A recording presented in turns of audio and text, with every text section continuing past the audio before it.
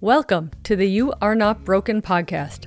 I'm your host, Dr. Kelly Casperson, a board-certified urologist, thought leader, and conversation starter on midlife living, hormones, and sexuality. Enjoy the show. Hey everybody, I've got my good friend Dr. Ashley Winter on today, and we are going to talk about the male side of things. We're going to talk about arousal, erections, cock rings, Viagra, cardiac health. I was thinking of a title of this before we started, and I'm like, the fortune-telling penis, because it really tells us how our heart's doing. It tells us how our mental health is doing. Like, it actually is kind of impressive when you think about erections that way. Ashley, welcome to the show. Hi, great to be here. I love being friends with you, and we were catching up before this, and it was phenomenal. And I'm so excited to be on. Dude, I love that you did one of the only fellowship in female sexual medicine with Dr. Irwin Goldstein. I didn't even know this fellowship existed when I was in training. Maybe it didn't exist when I was in training. I don't even freaking know. So you did that. You're actually very active on Twitter/X. And that's where people, that is your niche. Tell me about the angry world of medical advocacy and sexual health on Twitter X. Yeah, I think the main takeaway with all of social media is you can go down the path of darkness or you can go down the path of lightness, right? Or light. So there are a lot of people who are turned away from Twitter/X because there is a cesspool of hate and misinformation. And I just go on there and I throw down facts about hormones and erections and female sexual arousal and talk about it relentlessly and talk about the same things over and over and over and over again. And when you do that with passion, the people who care about these topics will become educated and you just change lives. I mean, I was telling you before, there was a physician in Pakistan who messaged me and said, "You have changed my practice. I do things differently now because of you. I prescribe vaginal estrogen because of you. Now there's all these women in Pakistan who have different care because of you." And then I have somebody from Ireland who's like, "I advocated for my mom who's postmenopausal because of what you said, and you changed her life. And then you changed my life. And then I talked to my friends and you changed their life." So that's where Twitter/X is. I am trying to get better with doing TikTok and Instagram. It's just tough because I love being spontaneous. It's a lot. Yeah, it's a lot. I love being spontaneous. And with the written format, you're just like, this is what I thought of, put it into the universe. But Instagram, you're like, do I have to use a template? Does it have to look nice? Do I need music? Do I have to make a dance? I don't know. I love it. So I love stressful. Dude, so follow Ashley G. Winter on Twitter and X first and foremost, because we're going to talk about penises today and clitorises. And you are a medical advisor for FirmTech. And they started as, I'm sorry, Ashley, I hate the word cock. Like, I'm sorry to all my listeners for even saying the word cock. Like, I don't know, I have a problem with cock. Why don't I like it? But I guess I was just like, my mom raised me with anatomic names, like even before med school, even before urology. So I'm like, penis ring. It's a penis ring. You know, I'll be talking to a patient. I'll say, "Well, have you tried a penile constriction device?" And they're like, "What?" And then I say, "A cock ring." And they're like, oh, okay. But yes, we could call a cock ring a penile constriction device. You call it whatever you want. I'm like, I have a podcast about sex and like, I have a problem with the word cock. Probably because like I was raised to use the word penis. But here we are. Okay, so it's a cock ring. It's a very cool cock ring. It's very comfortable. It's like a silicone. And it comes in two types. There's one that you can use as a cock ring, which is awesome. And then the other one is actually a smart wearable. Can you talk about those? I can talk about those. So all of our devices, either the one with the sensors, the smart cock ring, or the stupid cock ring, I don't know what you want to call it, the one without those sensors, but both of them are this, what we call a hook and loop configuration, right? And so the really cool thing about that is it's easier to adjust, it's easier to put on, and it is very easy to get off. So actually, from our smart cock ring, we have all these recordings, right? Data recordings on people wearing it. And people often wear it overnight to measure their nocturnal penile tumescence or their nighttime erections, right? But where I'm going with this specifically is that the average duration of our recordings, over 5,000 recordings, was over 6 hours. And people are having erections throughout the night. And so that tells us two things. One, which we can go into more detail later on about what it tells us about our cardiovascular health. But two, that it was safe to wear overnight. So as a urologist, one of the things we always tell people is like, don't fall asleep with this cock ring. Don't get it stuck. We might not be able to get it off. You might end up in the emergency department. You might have to call the fire department to get it off, blah, blah, blah, right? I've done that. I've called the fire department about a cock ring. It's very bad when you call the fire department. It was automotive grade steel. It was a motorcycle coil. No. Oh, God. I mean, nothing metal should ever go around your genitals. Just don't do it. I am totally pro kink, whatever crazy stuff you want to put on your body and chains you want to use, but don't use a metal cock ring. Just don't do it, people. It's safe overnight. So, but I think that gets like, hey, I want to enhance my erection. I want to feel good. I want to X, Y, and Z, but I have shame. So I'm going to go into my garage and use an automotive grade metal coil of like, if we uncover the fact of like, dude, wanting this, using this is to normalize it so that people actually use a safe product. Like I was interviewing for residency at a Midwest residency program, and it was grand rounds on the interview, and somebody had taken an Aquafina bottle, the bottom part of the cap with the spikes that you undo the cap of a water bottle, put that on. Not good. But until we kind of get this conversation above ground, people use unsafe things to enhance their sexual health. One of the totally on this topic, one of the interesting spaces that I found myself dealing with in my urology practice was the guy who would come in with foreign bodies that he had put up his urethra. And there would be either urethral damage or it had gotten stuck up the urethra or stuck in the bladder. And I remember having a conversation with one of these patients who was a highly educated, intelligent person. And he was talking about the fact that he found it to be pleasurable, right? It was just pleasurable. He didn't have some compulsion towards foreign object in his urethra. It was just him that was part of normal sexual stimulation. And his wife had been shaming him about this, right? And we basically sat down and had the conversation about how the inside of the urethra it is a normal erogenous zone for some people and how to do this stimulation safely, right? Like we teach people to do clean intermittent catheterization, right? Which is where they pass a catheter up their urethra. So we know it's safe to stick something up your urethra when done correctly, and we authorize it all the time. So how can we teach somebody safely to apply sexual stimulation inside their urethra? And they can do that okay, because we know they can with catheters. So it's about educating, not shaming, and normalizing, and they'll be successful. And the guy was successful. So I love it. Just for my listeners who can't get enough of us talking about the foreign bodies we've seen up things because we're urologists, and why keep all this information to ourselves? A friend of mine who's a urologist had a person put chewing gum up their urethra, and it was actually a lot of chewing gum. Again, pleasurable, not using a safe product.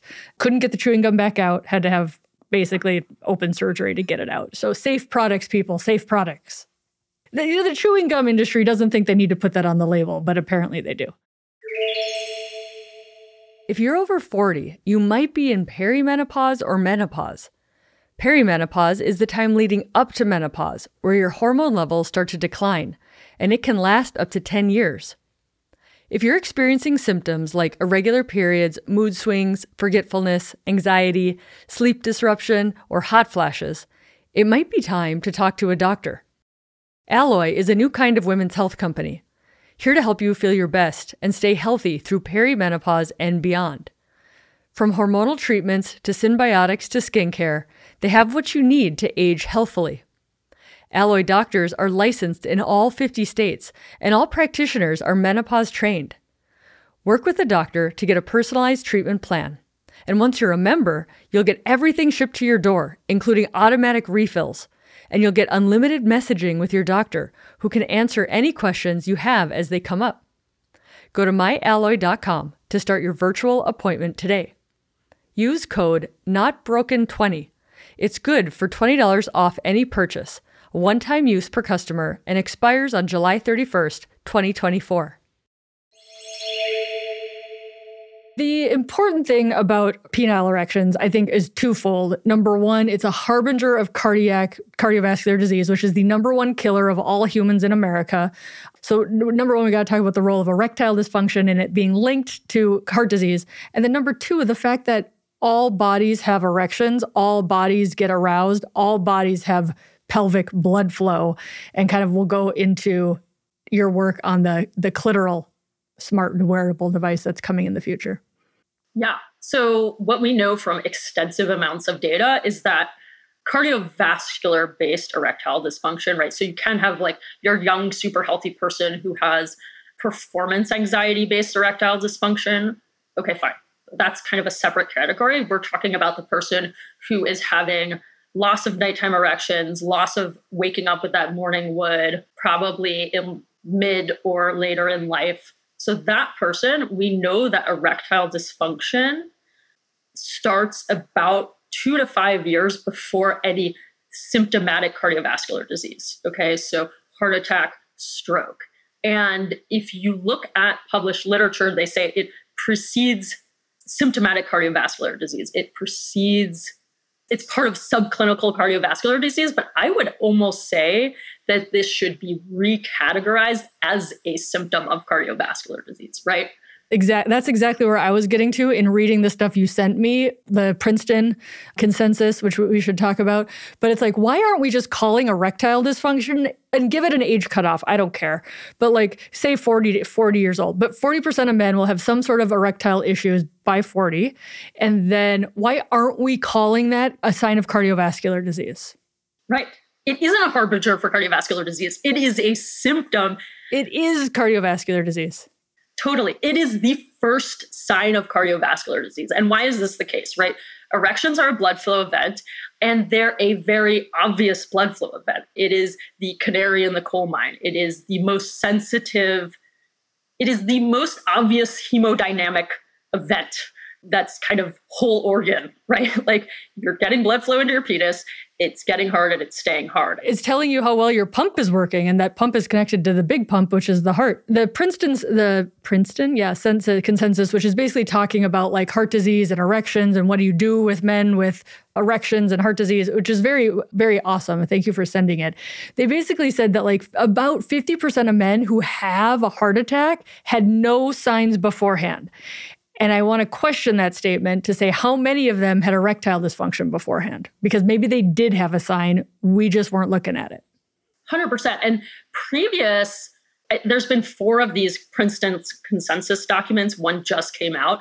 But in previous iterations, they had even suggested that every single man in his screening annual physicals should be asked about sexual dysfunction, should be asked about erectile dysfunction, because it is such a powerful indicator of our overall health, which is just wild, right? Because we always compartmentalize sexual health.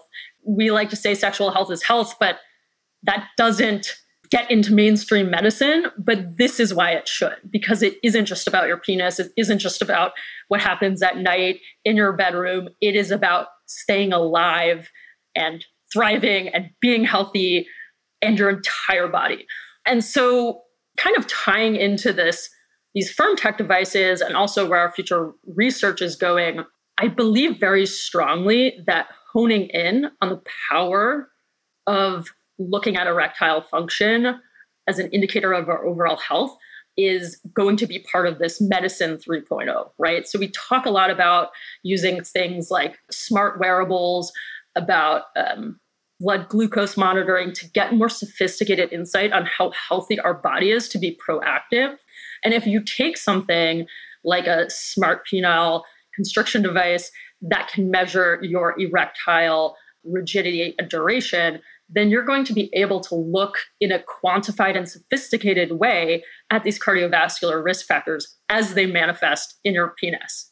So, did I change my diet? And is that leading to an impact on my nocturnal erections? Did I stop smoking? Am I seeing a benefit, quantifiable benefit in my nighttime erections or in my partnered sexual activity or my solo sexual activity? Is my sleep quality improving the blood flow into my penis, right? And these are things for the first time ever. These are data points we can collect. And I am so excited to see how people are able to use that proactively to understand their health. What's the normal amount of nocturnal erections per night? Is it like 5? Oh, this is a great question. I mean, in general, and I think it varies. I mean, it happens during REM sleep. So what is, this is, I should know offhand, the average duration of your sleep cycle, right? That you get a REM. Even if there isn't like a normal for like a guy straps this on and he's like, I need to get 5 a night. I've heard of guys using this, drinking, and then realizing how bad their sleep is because their amount of nighttime erections went down. And then not drinking and being like, whoa, my penis likes it way better when I go to bed without alcohol in my body. Right. My husband has sleep apnea and uses a CPAP device. And I haven't convinced him to use this, but sometimes he wakes up feeling like crap because he didn't use his CPAP. And I would be so interested to know what was the duration and quality of his erections when he uses his CPAP versus when he doesn't use his CPAP, right? Like, there's a study. It is a study for sure. I think there's a few men with sleep apnea in this country that could do that study for you. You may have heard me talk about GSM, short for genital urinary syndrome of menopause. GSM encompasses various symptoms associated with declining estrogen levels, like pain during intercourse, irritation, bladder urgency, and even recurrent urinary tract infections, or UTIs. There's a company called Solve Wellness that I've been following for several years that is committed to helping women at midlife manage some of these GSM symptoms. If you've heard about 36 milligrams PAC in a cranberry supplement for UTI prevention, that's Solve. They developed the science and created the market in the US with their product Allura, the most effective UTI supplement available. They also decided to raise the bar for non-hormonal vaginal moisturizers by introducing Via, a hyaluronic acid formula designed to be absorbed by the skin. To learn more about Solve Wellness and their clinically studied and proven pelvic health products, visit solvewellness.com, SOLV wellness.com, and get 30% off your first purchase, automatically applied at checkout. Check them out. Introducing FirmTech, the ultimate smart erection ring for men's sexual health and well-being. Just like women use vibrators to enhance their intimacy, FirmTech allows men to experience pleasure, perform better, and enhance their orgasm in a sleek, comfortable design. Using FirmTech's award-winning tech ring, men get objective, personal information about their erections, both during sex and while they're sleeping. This is actionable data that goes straight to the app for confidential analysis and feedback in the comfort of your home. Get your erection fitness score today, because every man deserves to know. Their easy on-off hook, comfortable stretchy elastomer, and pinoscrotal design elevate this ring above the others on the market. Go to myfirmtech.com and enter code NOTBROKEN for 15% off today. So the cool thing about FirmTech is they're not just caring about men, they actually are working on a clitoral device because for like the people in the back, the clitoris is the penis is the clitoris, same mechanism of action. You get aroused, you have blood flow. Women have nocturnal clitoral tumescence. Nobody ever gets taught this. Like, let's talk about the corollary for all pelvises. Yes. So I was a scientific advisor at this company for over a year as the penile device was being developed and going to market. And they came to me and said, we want to make a device for the clitoris. And I was so completely thrilled that they care about that they care about this. As you're saying, the clitoris has erectile tissue. When you are aroused, your body sends the signals to the blood vessels in and around your clitoris to engorge. That helps you with your clitoral sensitivity. It helps you achieve orgasm.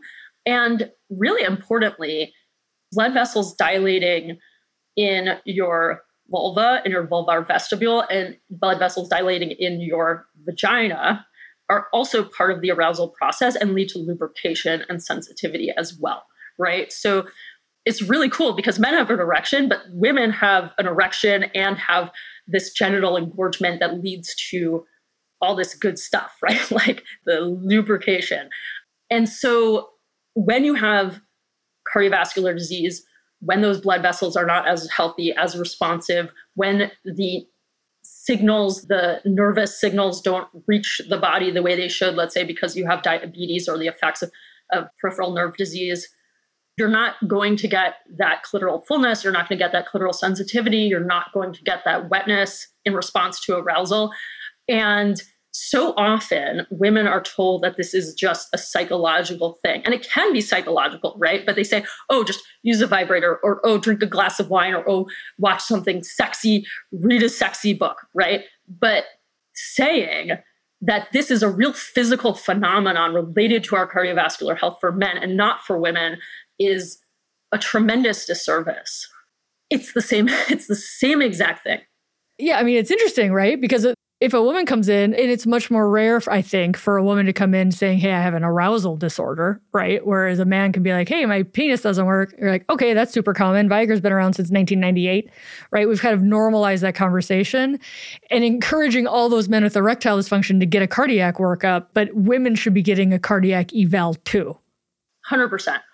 So this is the mission with developing the female device, is saying, yes, we do know when the clitoris is feeling more or less sensitive. We do know when we feel wet versus dry in response to sexual stimulation. But from the purpose of equity in our mission to understand sexual function better, we want to level this playing field. We want to give women these quantitative insights into their genital responsiveness, right? Like somebody said to me, right, can't you just feel it? Don't you just know? And I said, okay, when has they ever said to a man, well, can't you just feel if you have an erection?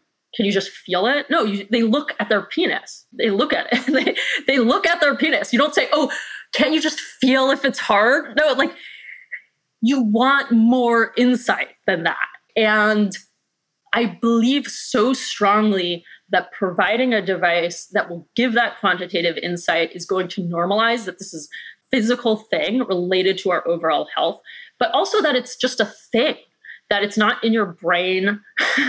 And to have quantitative real-time insights are going to help you with things like biofeedback, modifying your diet, your smoking, your medications, your use of hormones. And you can see, oh, yes, I really see that when I wasn't using my vaginal estrogen, I was not able to get lubricated in response to sexual stimulation. And now I can.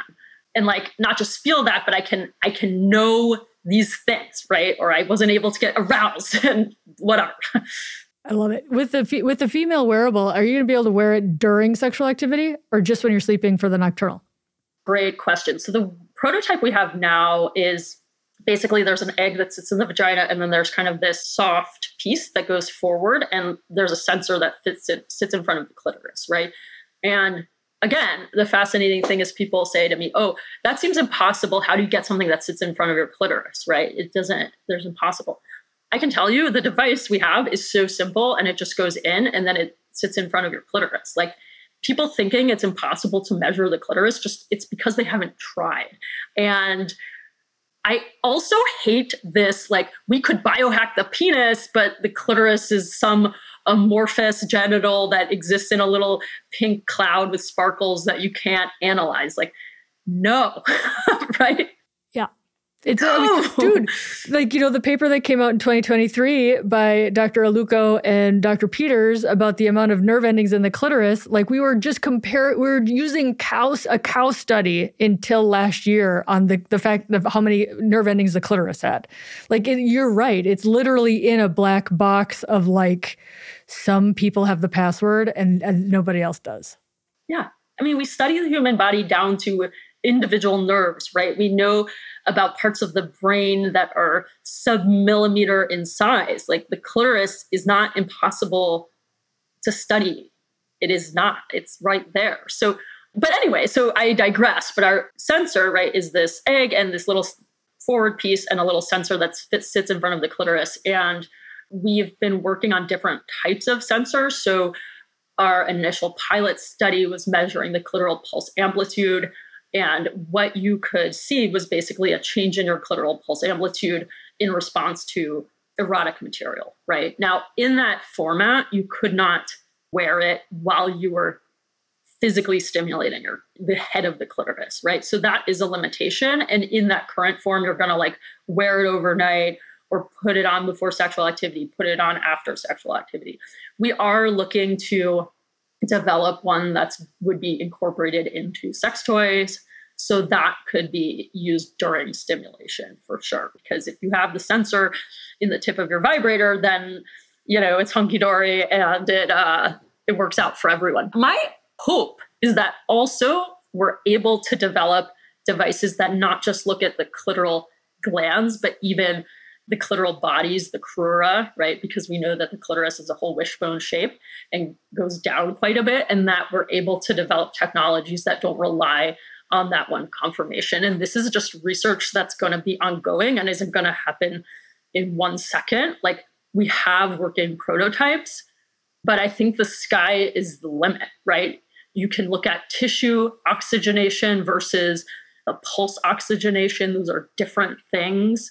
And nobody's explored that, right? There's radar sensors. I mean, there's so much freaking cool stuff. And I want to know all of it. And I want it to just be something that you can use in your real space, like at home, not in a doctor's office where you're stressed out and like, this is the mission. I love it. And I think, it really starts with normalizing everybody's bodies get aroused. Heart disease affects all arousal, like just these like basics that you have to keep like tweeting to be like, so people even get why it's important. And the fact that cardiovascular disease affects your sexual health, and your sexual health can be a sign of cardiovascular disease, any gender, any pelvis. And we have so much more research to go. Like we're at the tip of the iceberg for the penis and measuring nocturnal erections, right? Tip of the iceberg of that, let alone female ones. The original tests for looking to see if somebody had nighttime erections was they would just take a ring of Post-it stamps, right? Like the old school Post-it stamps when they would be attached. Perforated. Yeah, the perforated ones. And you would just put a ring of literally Post-it stamps around somebody's penis and wake up and see when they woke up if that had torn one of the perforations. I mean, and that wasn't even that long ago. No, it wasn't that long ago. That's a classic Sex and the City episode. It's Charlotte's husband won't sleep with her, so she throws on some postage stamps while he's sleeping, and he gets an erection, and she's like, ah! Oh my God, that's hilarious. Yeah. I have to go back and watch that. Big that fan of Sex and the City in med school. So we'll put the links down for FirmTech if people want to support the nonprofit to do the research. I'm going to put all those links in the bio. Keep doing amazing work. What's our timeline for the female device on the market? Do we have any goals? Basically, I'm asking, when can you come back and talk about this again? Oh, yeah, that's a great question. I mean, the main thing right now for the female device is we need additional funding to do the research. So like I said, we have an initial prototype. We have a good initial clinical trial that we ran that was IRB approved. We would like to explore a few more sensor types before we get it on the market, and we definitely need funding to do that. So if people are interested in supporting us, you can certainly invest in the company. You can also invest in our nonprofit. Well, donate to our nonprofit. And if people are excited about that, please reach out to me. You will put the links. I am also Ashley at myfirmtech.com. You can email me. I would love to hear from you. And yeah, I would love to give you an update on the timeline, but I will let you know when. Dude, thank you so much for coming on and educating us and like going back to the basics and then like taking us to the future all in the same episode. I really appreciate it. No, as you were saying, you can simplify so much of this, right? As you were saying, when you realize that all genders get erections, that arousal is blood vessels dilating, that lubrication is blood vessels dilating, that when we say female sexual arousal disorder and erectile dysfunction, we're kind of overcomplicating it. The basics are there for everyone. And when we understand that, and we look at these unifying principles, that's like the essence of biohacking our sexual function. I mean, it's simple. It's simple. And we should care about our bodies. And we should care about everybody's bodies. It's simple. Yes. Yes. Awesome, my love. Thank you so much for joining us. Sexual health. Sexual health. Until next time. All right. Bye. Thank you for listening to this week's episode of You Are Not Broken. If you want to dig deeper with me, sign up for my Adult Sex Education Masterclass, where you learn adult things like communication skills, anatomy lessons, and desire types, and how to talk to your doctor about sexual health concerns. If you want the Adult Sex Education Masterclass for free, join my monthly membership for more in-depth, exclusive content, more time with yours truly, a private podcast, coaching, and educational empowerment. And you can watch my interviews live and get them immediately without advertising. Head over to www.kellycaspersonmd.com for the membership and Adult Sex Ed Masterclass. Members get the Masterclass for free. This podcast is presented solely for educational, entertainment, and informational purposes only. I am a doctor, but not your doctor in this format. And all of my platforms and guests, including on this podcast, are not giving individual medical advice or practicing medicine. See and consult with your own care team for your individual needs and concerns. This podcast is not intended as a substitute for the care and advice of a physician, therapist, or other qualified professional. This podcast does not constitute the practice of medicine, in case you were curious about that, and no doctor-patient relationship is formed. But I still love you. Using the information on this podcast or any of my platforms is at your own risk. Until next time, remember, you are not broken.